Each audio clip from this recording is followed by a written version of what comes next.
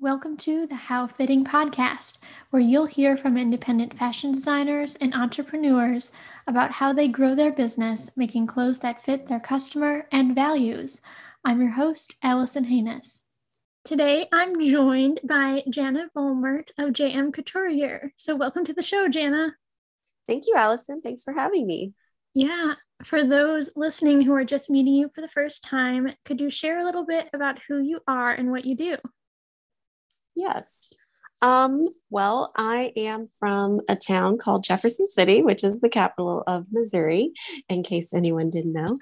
And I'm 35 now. I went to school at Stevens College in Columbia, Missouri, and I have a degree in fashion design and product development and a minor in marketing. Um, yeah, that's I guess just the best way to get started. Cool. So, did you always kind of know that you wanted to work in fashion, or kind of what brought you to the fashion industry? And I know Stevens is like a really good program too. So, Yes. Actually, when I was in high school, well, I guess to back up a little bit, I've always been a very creative person. I also play two instruments, and I've always I play violin and harp. Oh, nice. And yeah, and I was always interested in coloring, drawing. My grandma taught me how to cross stitch and needlepoint, but I actually didn't know how to sew until I went to college, like with the sewing machine. So in high school, I guess, was kind of when I really wanted to develop more of my creative side. And I actually thought I was going to go into interior design. But as I was taking my art classes, and every semester I would always take any art class that I could. And I started getting into more figure drawing and, loved always looking at Vogue and all the fashion magazines. And I really started to love fashion. And I guess that's when I started looking into Stevens College. And I also had looked into K-State because they had a design program. And so it was kind of between the two schools, and I ended up picking Stevens, and that's how I got into fashion.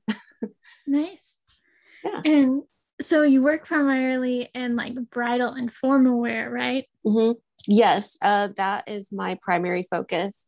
And that really only came about, I guess, did an internship with a bridal shop here in my hometown. It doesn't exist anymore, but that's where I guess I kind of got to learn a little bit about the bridal and formal wear industry in general.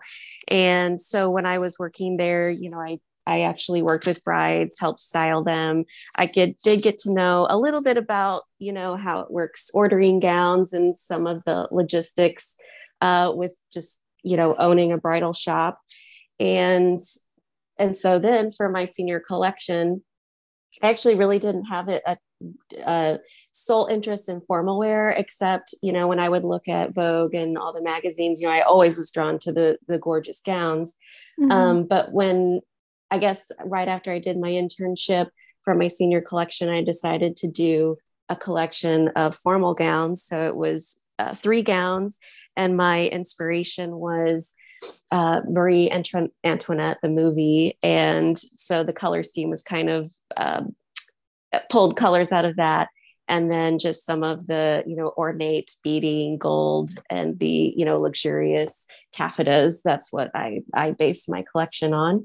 And then after I graduated, I initially wanted to move to Dallas to work. And there were a couple bridal and formal wear companies down there that I was eyeing, but nothing really came of that. So I came back.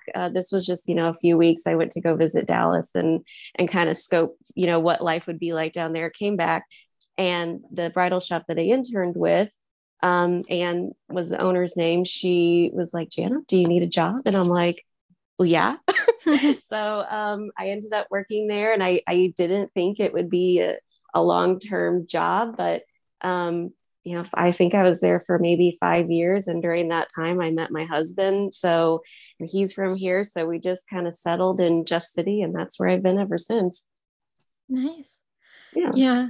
Yeah, it's I feel like that time, like right after college, I was like, I think I might want to do this, but I don't really know. And do I move away from home or do I stay Yeah, here? And like trying to figure out like where the jobs actually are and even like what job you want is right. it's always so tricky. So yeah. Yeah, I mean, so, working at the bridal shop, I did not get that industry experience of actually, designing and producing collections and stuff like that. That's ultimately what I had wanted, but I learned so much just working at that shop, kind of the ins and outs and tips and tricks and, just a little bit of the buying process, I guess, but I really didn't get to be a huge part of that, which I regret that I didn't get to be. That would have been that would have helped me a lot.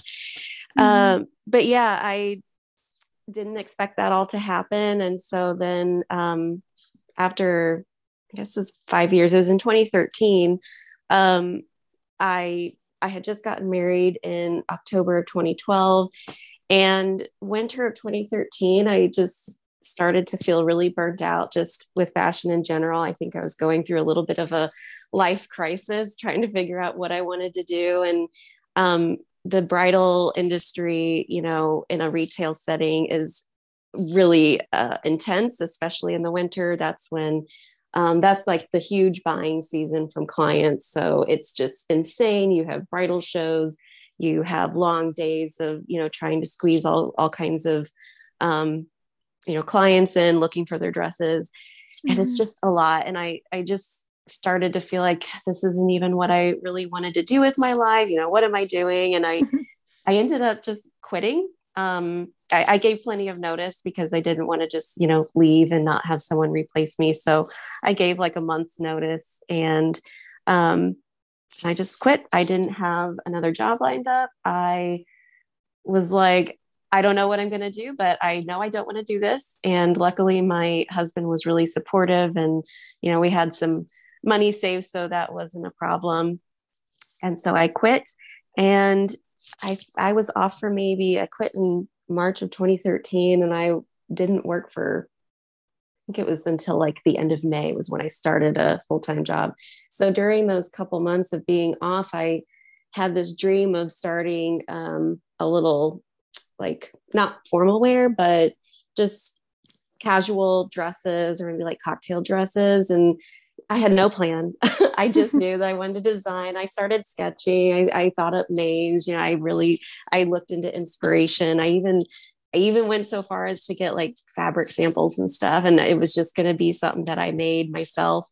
And anyway, I ended up getting just super overwhelmed with all of that. And I was like, I don't even know what I want to do here. And I just sort of gave up because I honestly didn't think I could do it.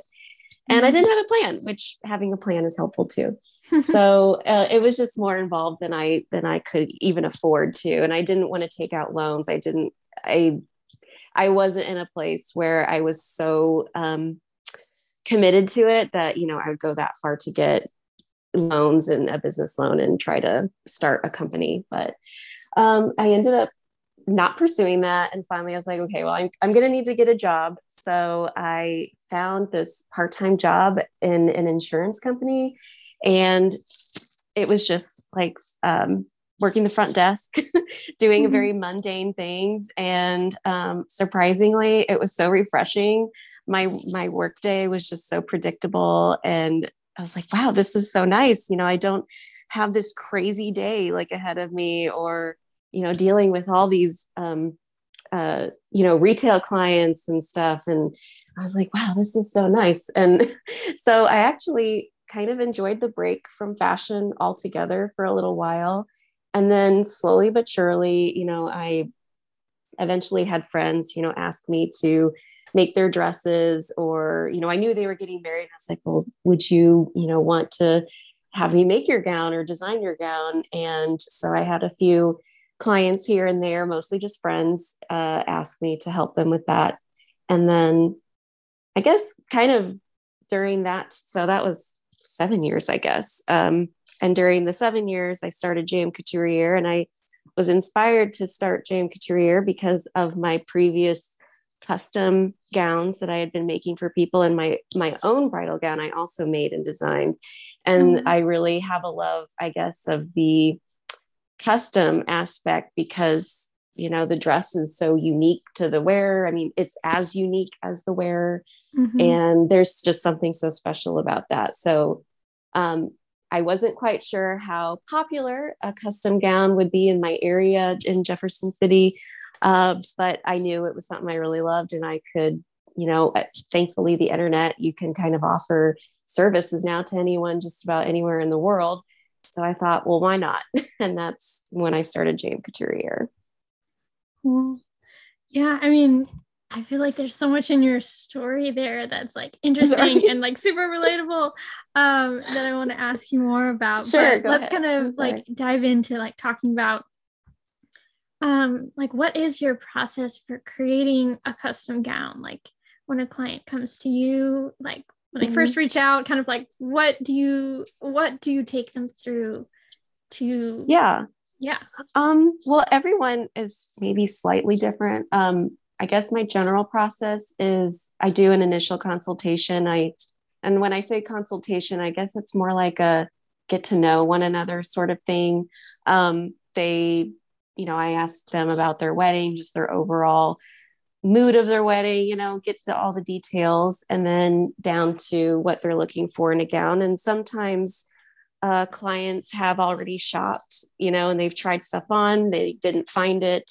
So then they reach out to me. Sometimes they know exactly what they want. They don't want to bother with shopping. They just want to design it. And then, so we get together, and it might be in person. It might just be a phone call. And some of my clients have also just given me ideas just through email and messaging. So it's not always as formal as I make it sound. But generally there's that initial consultation, get to know one another, talk about what they want. Then I say, okay, well, after that, you know, if they're still interested in moving forward with a custom plan, then they purchase a proposal, and the proposal is me, you know, gathering fabric samples, sketching some designs. I guess depending on what they told me they wanted, or either what they know they want or what they don't want.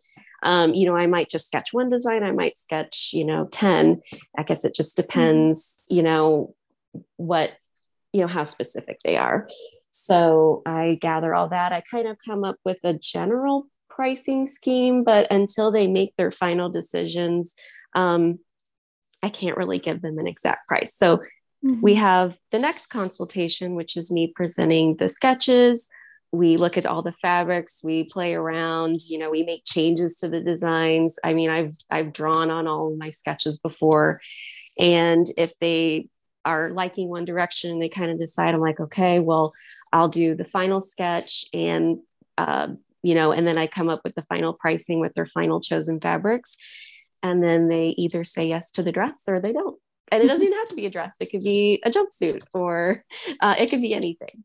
And then from there, so assuming they move forward with all that, then they do the deposit, and then we start the fitting process. So I start patterning and making the initial muslin. And I guess my process for that, usually depending on the fabrics they chose, sometimes I'll use, you know, cotton muslin.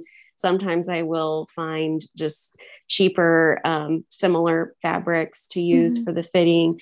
Just kind of depends what they chose and how important it is to use the exact or close to fabric. Yeah, and that makes sense. So I think like what's interesting, so I can like relate to all this too, because I during college and high school worked in bridal retail as well, and alterations. So and I also made my own wedding dress. That's so cool. And some friends too. Yeah, it's super fun. And to see like there's some things that I've noticed when people try on a gown, or, you know, just clothing in general, but oftentimes if it's a custom piece they're having made, it's more often a formal gown, right? Then just how that makes them feel when it's like fit to their body and it's what they Mm-hmm. feel confident in, like, is so powerful. So I don't know, like, have you noticed, like, what is the significance of getting something custom made, and like, how have you seen that experience affect your customers, like when they see the finished Mm-hmm. thing and get to wear it for their special event? Mm-hmm. Um, the customers, clients that I've done the custom gowns for, custom garments for, and also I should say I haven't just done bridal. I've done a couple maternity dresses too. Oh, cool. But I guess I would say most of my clients have this sense, you get some people that it's just a dress to them. I mean, they pick something they like, but at the end of the day, they don't want it anymore. They might sell it or get rid of it. Mhm. I myself am an extremely sentimental person. So just the simplest thing could mean so much to me. And I feel like a lot of my clients are very sentimental people. And knowing that that dress is essentially their design. I mean, I help them make it, but it's essentially their own creation. I just kind of make it come to life with Mhm. my input. And I think that just it being their design, it's made totally for them. It's an extremely intimate process because, I see them so many times. We just get to know each other, and it's a really fun process. So I feel like, I guess to answer your question, my clients tend to be very sentimental people in general, and they Mhm. really must value that one-on-one uh, process that we go through for this. And, um, I guess, when they're coming up with their budgets, their dress is a top factor for their budget. So, Mhm. they want it to be really extra special. And that's not like to say that, buying your dress isn't special either, but, there's thousands of that dress sold. And, there's just something really, really special about your dress being totally unique to anything else in the world. Like, Mhm. that is so cool when you think about it. Just like you as an individual are completely unique in this world. So I feel like a lot of my clients really value that as well. Yeah, yeah. And I can see that, like, people who are drawn towards something custom Mm-hmm. um are more sentimental. Like, it's a meaningful process to them. Mm-hmm.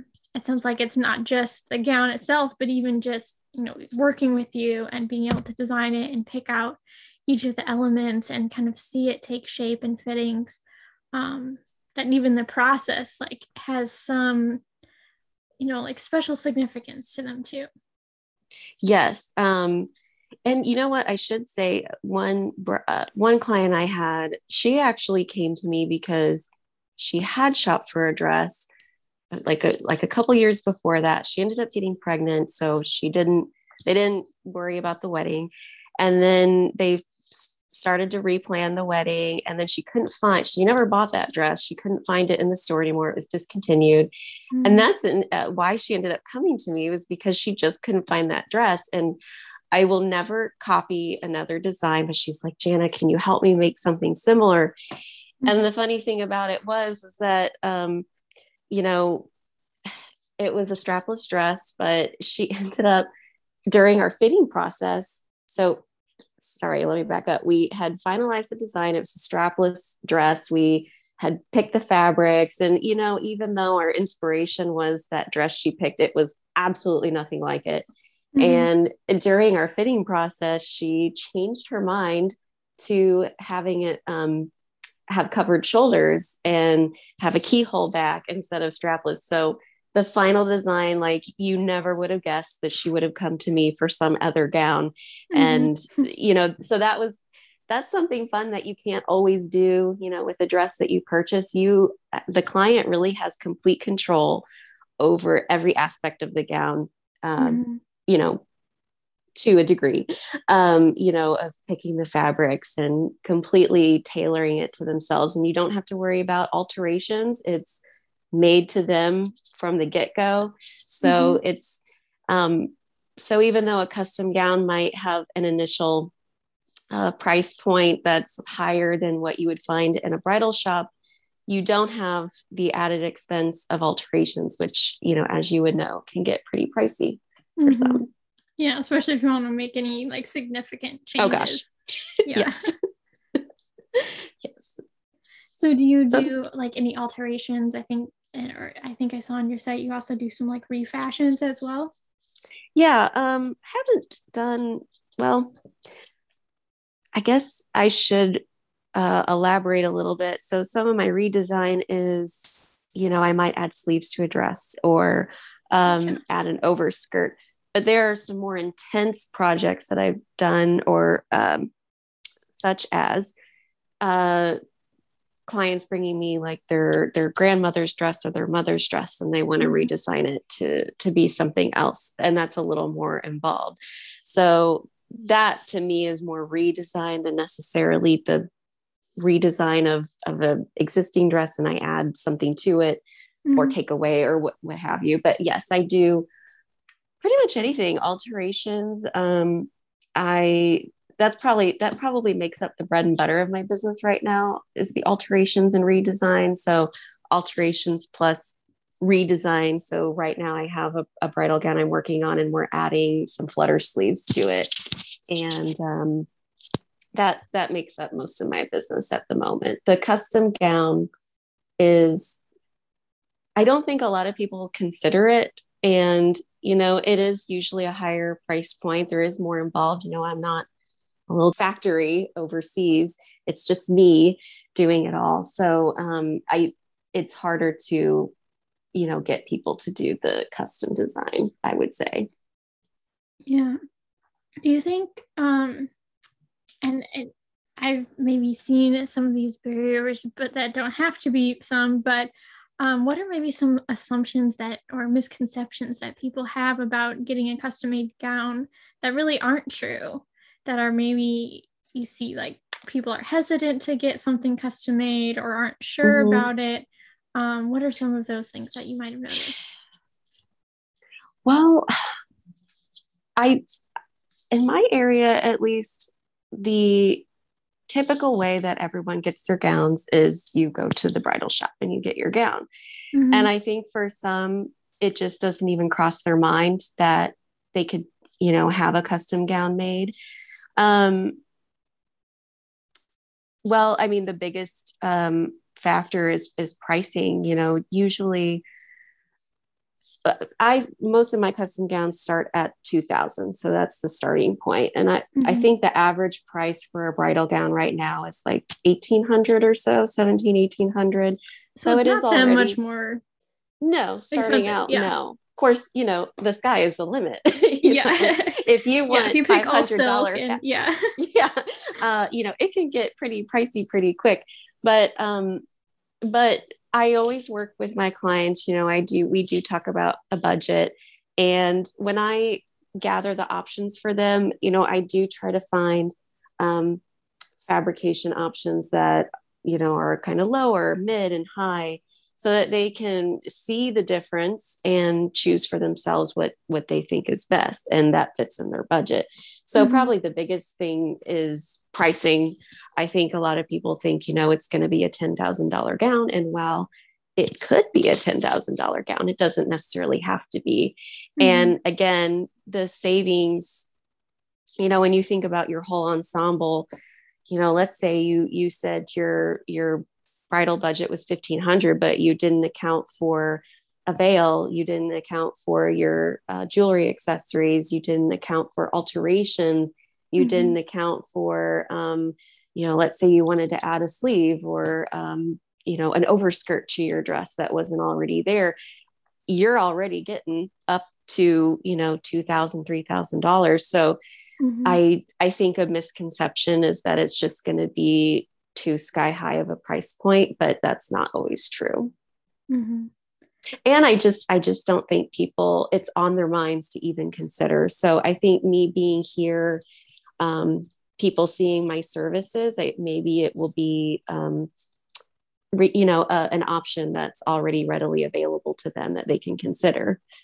Yeah, and like you said, like wedding dress or special occasion, it's something that like it's important and you're going to want to spend the money to like make it fit right and make it how you want. So Yeah. it's like in some ways it's not that much more difficult to just start making it what you want from the beginning instead of kind of reverse engineering something into what you want.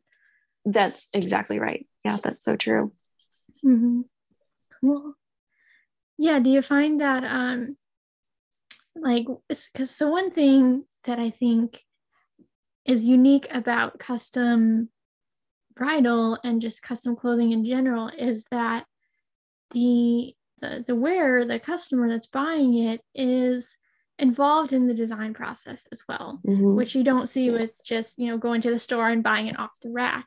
And so so can you talk a little bit about that, of like how the people that come to you are, how they kind of experience this design process of making a garment maybe for the first time, and think through like what goes into this? And do you find even that it's a little bit overwhelming to have all and kind of endless possibilities before them? For some, yes. I have a client right now. We're doing a jumpsuit for her, and she knew pretty much, the basics of what she wanted. But when it came down to picking kind of the final direction we were headed, and even some of the fabrics, she really had a hard time choosing. And, and some of the designs I had to explain, why you could do this design in this fabrication, but not this fabrication. And I think there's a lot of education in it when I'm having a consultation, explaining, because clients who aren't familiar with fashion design or the design process or how a garment is made, they don't always know some of the technicalities behind why a garment works on the body. So they might have this idea, but it won't necessarily work on them the way they're envisioning, because maybe it won't fit around their waist properly, or we'll run into a fit issue. And so one of the biggest hurdles, I think, isn't necessarily my client not having a good idea of what they want. I think it's trying to get our communication lined up so that I understand what they want, and that I can understand what they're communicating to me, because they might be communicating something that they want, and I also have to be able to interpret that. And I think the communication is actually the hardest part of the whole process. Yeah, I can definitely see that. It's like that's so important to kind of be on the same page. Yeah, and I mean, kind of like tips or advice, or like how do you accomplish that and like make sure that you're understanding what they're trying to tell you, even if they don't understand all the terminology that from having a fashion degree? Yeah. Well, most people are pretty visual, so seeing a sketch or showing them the fabric in person, or even showing them, I have gowns in my house, or garment. It doesn't even have to be a gown. It could be any garment, so that I can explain to them what I'm talking about when I say, oh, it'll be finished this way, or it'll have this sort of bodice or this sort of fit. The visuals definitely help a lot if I feel like I'm encountering a communication problem. And I always tell my clients too, that if there's anything that I'm saying that doesn't make sense to you, or maybe you get the feeling that we're not jiving, in our communication, or I'm not understanding something, then stop me and say. And so we get to know each other really well. And I think an important part of the process is just being really comfortable with one another and saying, I'm not understanding this. Can you please re-explain, or, tell me a different way? Or, if at any point they feel uncomfortable, they can always tell me, and we'll back it up and, go a different route or whatever we need to do. Gotcha. Yeah, that makes a lot of sense. Yeah. Those are great tips and ways to communicate across very different understandings. I guess in a tip for like someone listening who's considering a custom gown, show, just like you would show your hairdresser, what you're looking for, showing me examples, and not Mm-hmm. just giving me a general dress and saying, I like this, being really specific. Like, I really like this style sleeve. I like where it hits on her elbow. I love this type of lace. I like this color, the client being as specific as possible really helps me zone in on what they're looking for. And it helps me with the final sketch and finding the fabrics that I think, goes with what they're asking for and like that. So Mm-hmm. visuals and explaining why they like what's on that visual. Yep. Yeah.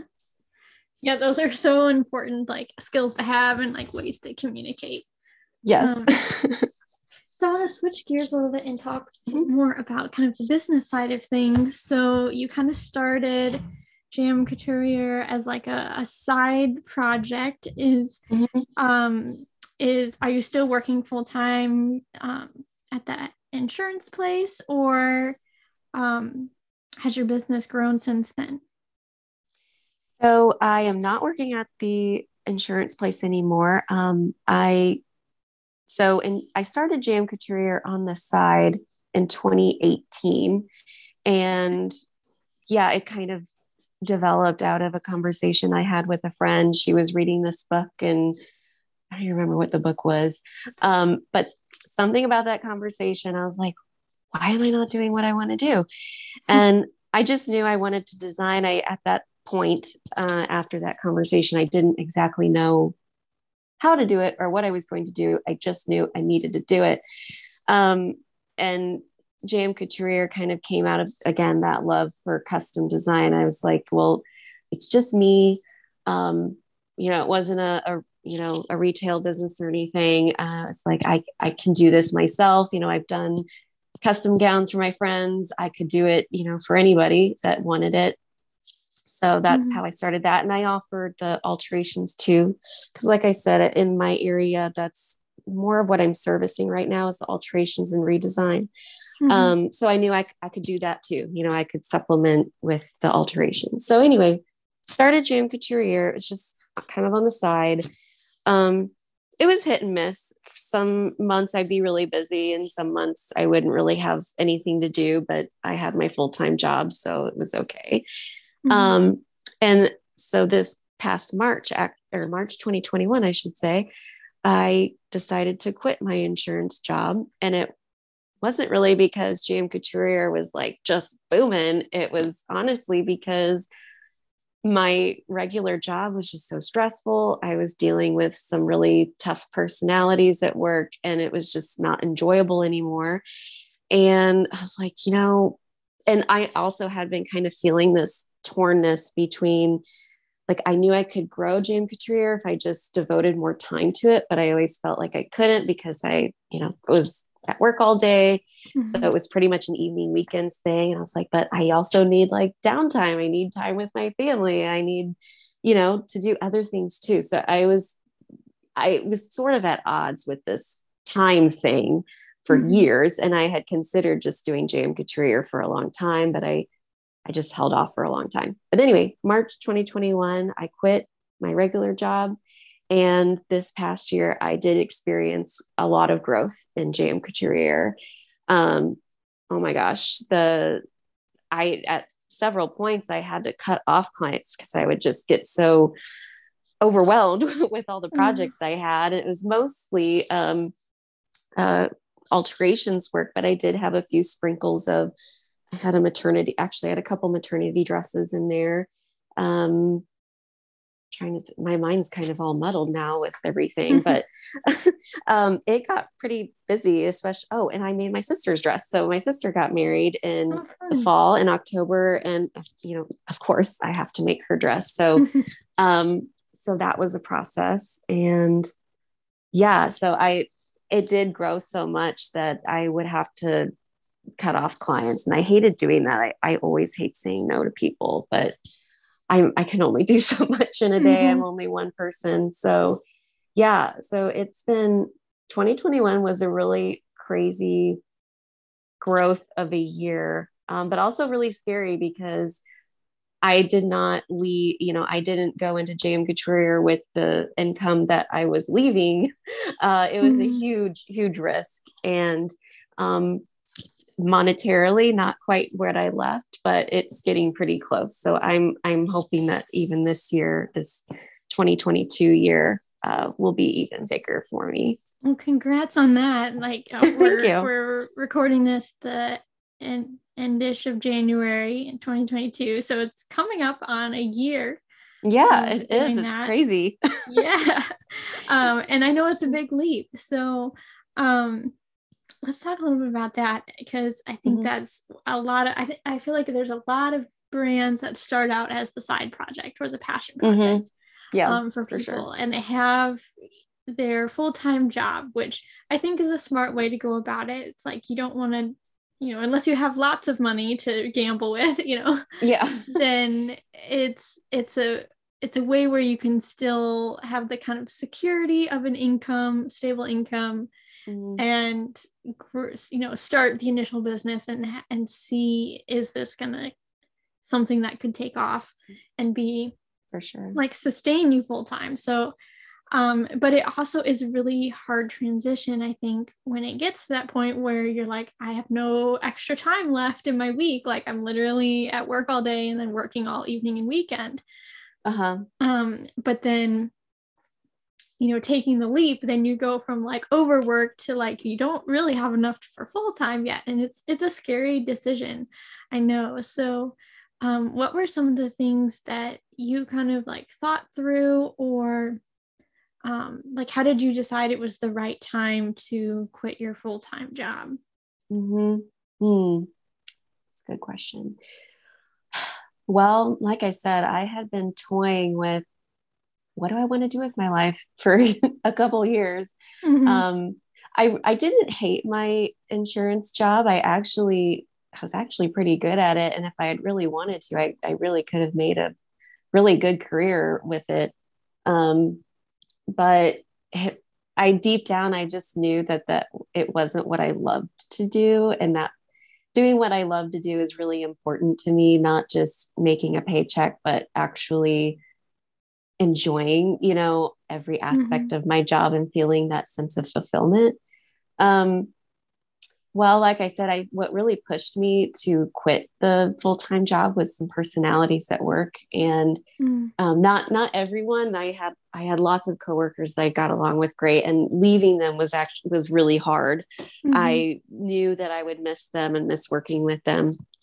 Um, but I would just wake up with just pits in my stomach every day, worrying about what sort of things I was going to encounter with this person or persons. And I was like, I can't live this way.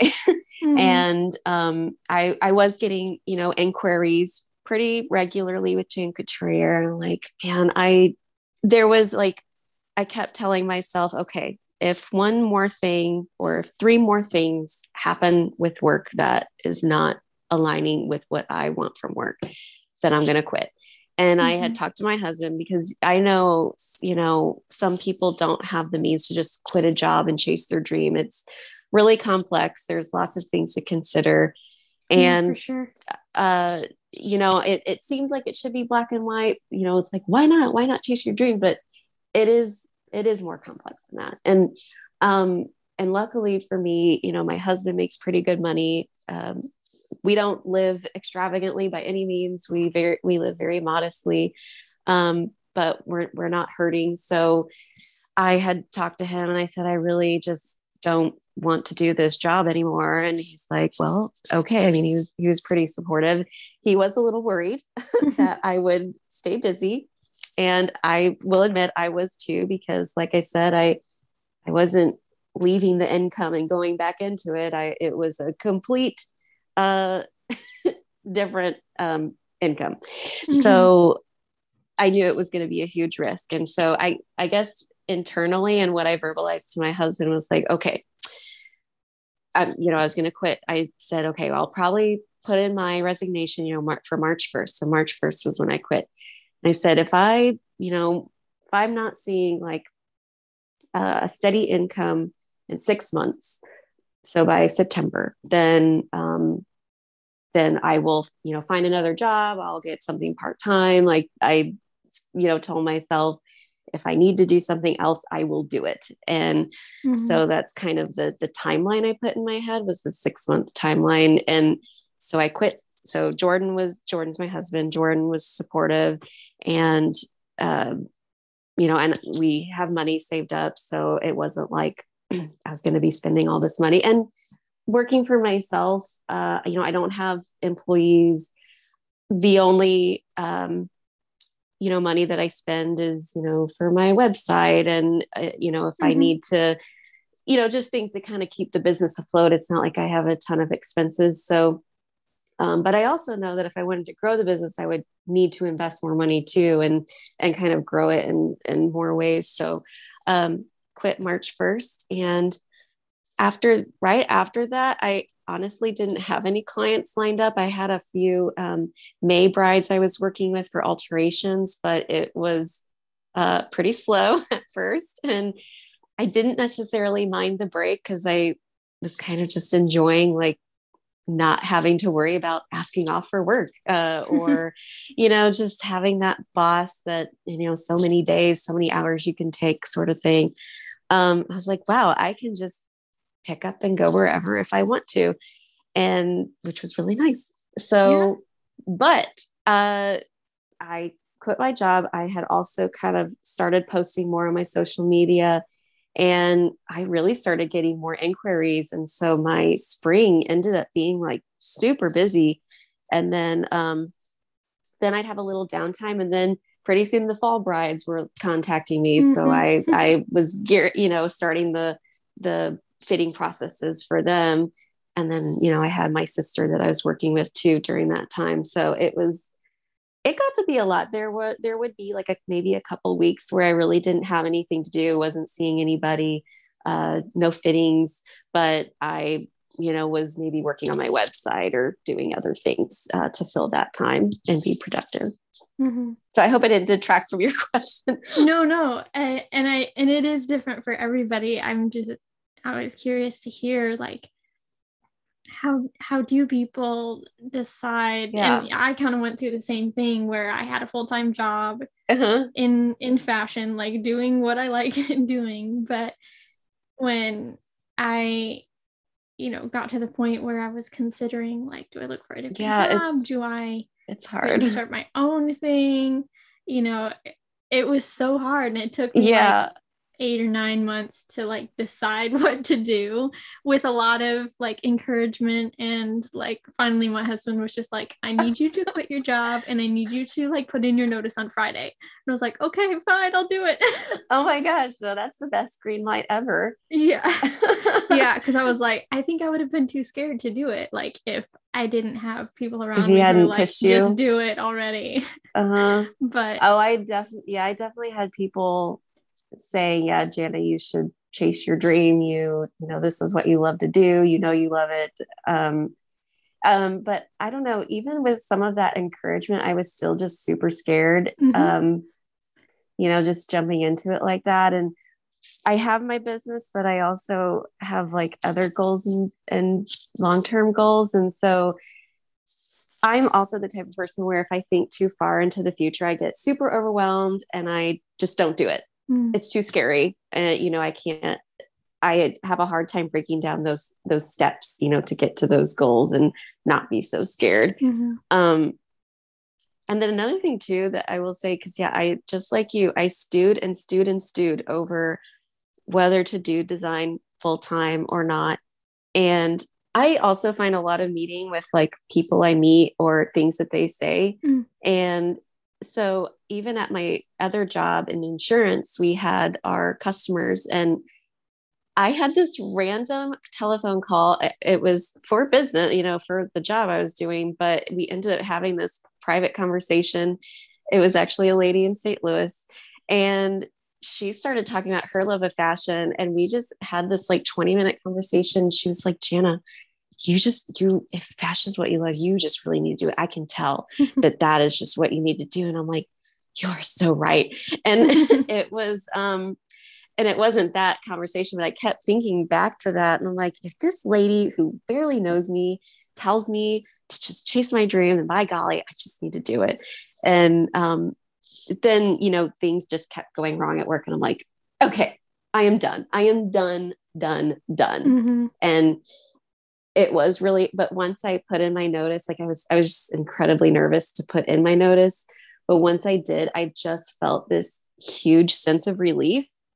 I didn't even feel scared. I felt relief. And that's kind of when I knew that I had made the right decision. Yeah, that's so cool that Yeah. like even just like all the little things to like add up until you're like, okay, this has got to be the right decision. Like, right. It's like, and I kept asking, and I'm religious. So I kept asking God, like, God, I need some signs. I need some signs.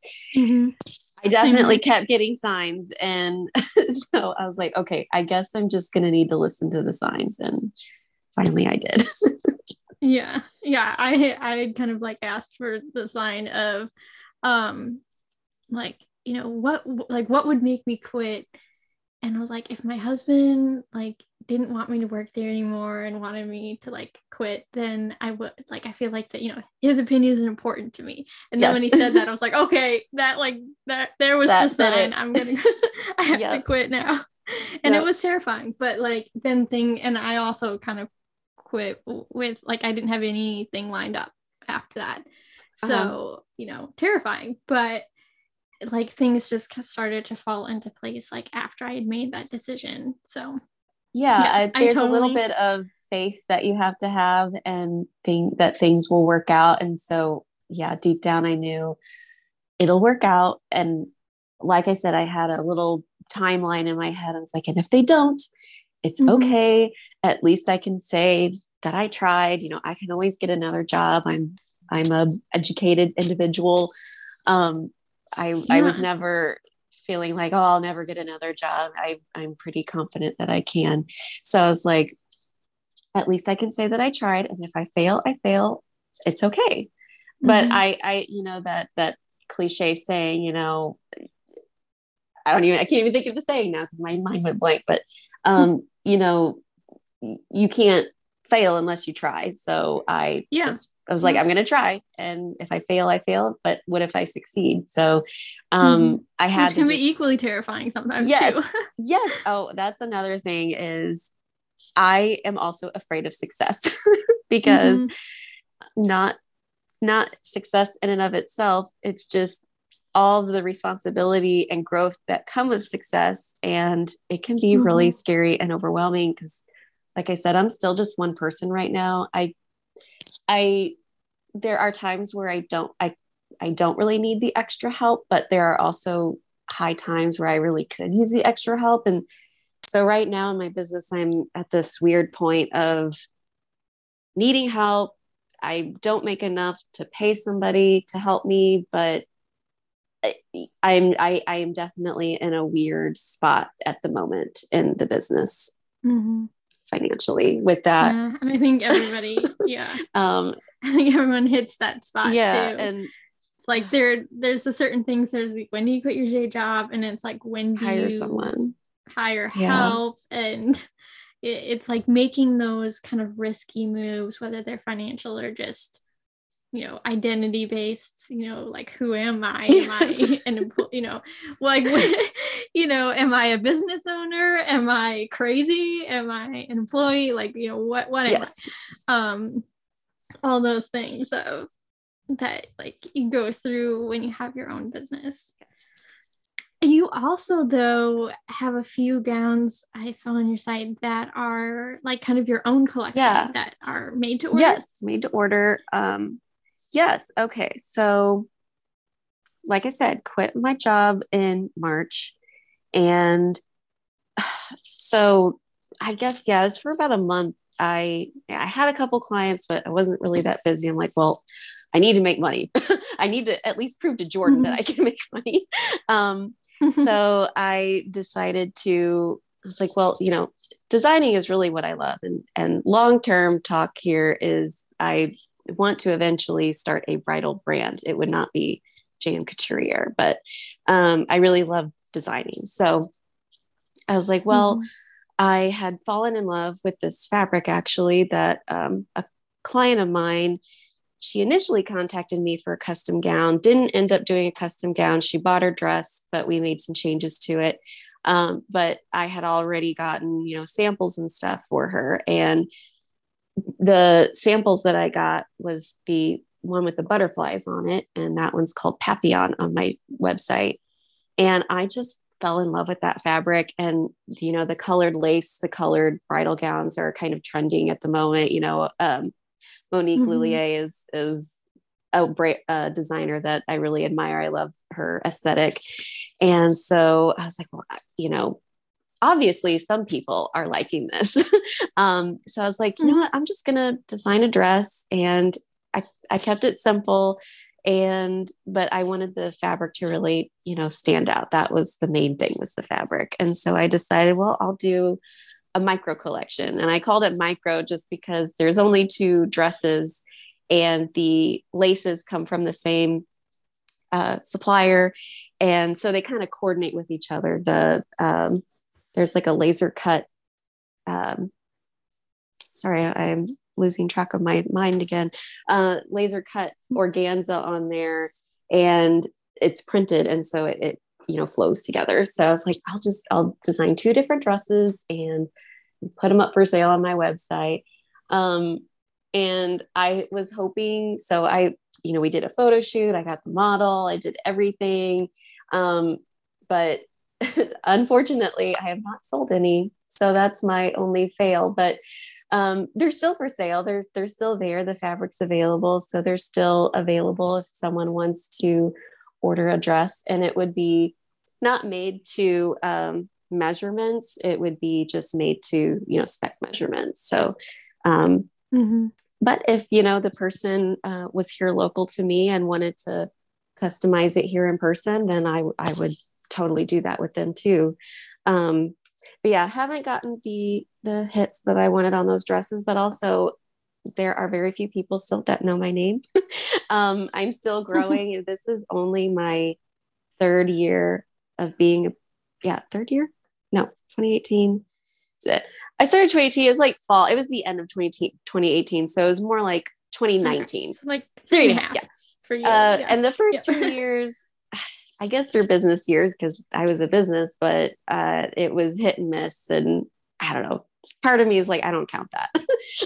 But so, my page is still growing. My name is still growing. And I have my first bridal show that I'm going to actually be a vendor in St. Louis in March, the Off-White bridal show, Off-White STL bridal show, little more of an indie show. And so I think, and I'm going to have those dresses there. So I think people seeing them in person and them knowing that I exist, will help a lot. So I'm really hopeful that someone will fall in love with one or both of those dresses, and hopefully they'll pick it for their wedding. Yeah. Cool. Yeah, I saw some pictures of them on Instagram, I think, and they're like the fabric is stunning and like they look really good. But I can see it's like they are a little bit more because of the colors. Yeah, it's a little out there. I mean, again, I have a knack for taking huge risks because I picked, a really niche market for those dresses, not the majority of people, want your traditional white or off-white gown. So, me being so new, picking and designing dresses that were in this little niche, super risky, but like I said, they're not going anywhere. They're still for sale. And as long as I can get the fabric, they'll be there. And assuming that I had the interest, I was going to limit, how many I made. So I would only make and sell 5 of each of those designs. So only 5 dresses of that design would exist. Cool.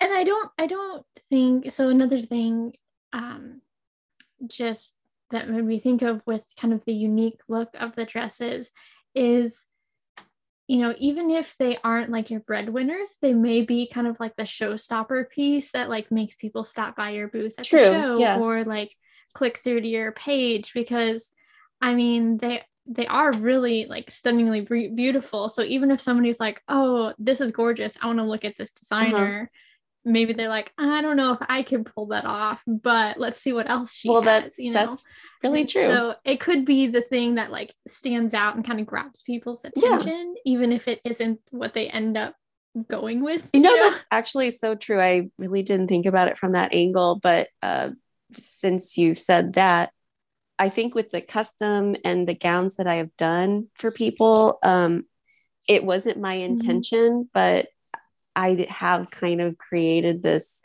knack for the non-traditional. So like different colored gowns, like my sister modeled a gown. It was purely just for marketing purposes. I designed and made this black gown. You can see it on my social media. And even though I'm a traditionalist when it comes to weddings, when it comes to designs and bridal gowns, I really love the non-traditional, the colored gowns, the black gowns, the I don't know, or really ornate, different embellishment. And I'm a huge embellishment fan. I personally love. So the gowns that I did for the micro collection, I kept them simple. There's no embellishment on them except for the buttons that I used on one. I used pearls, but anyway, what I really love to do is embellishment, beading embellishment. So if anyone wanted a custom gown with all kinds of embellishment on them, I would be your girl.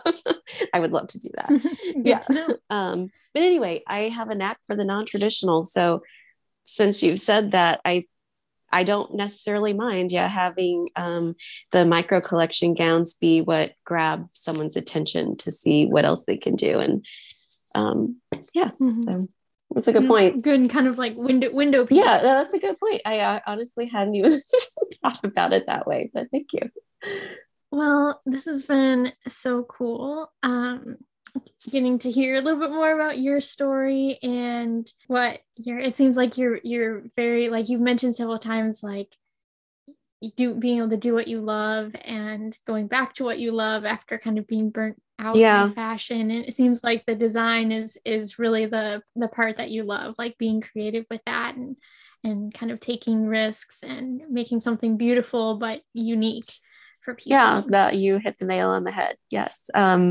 There is something so special about, and you probably know this too from working in the bridal industry, just seeing, especially at the final fitting, whether it's alterations or a custom made gown or whatever it might be, just seeing my client like face light up, and sometimes it tears come. That's my favorite they part. Get emotional. They see, the final look.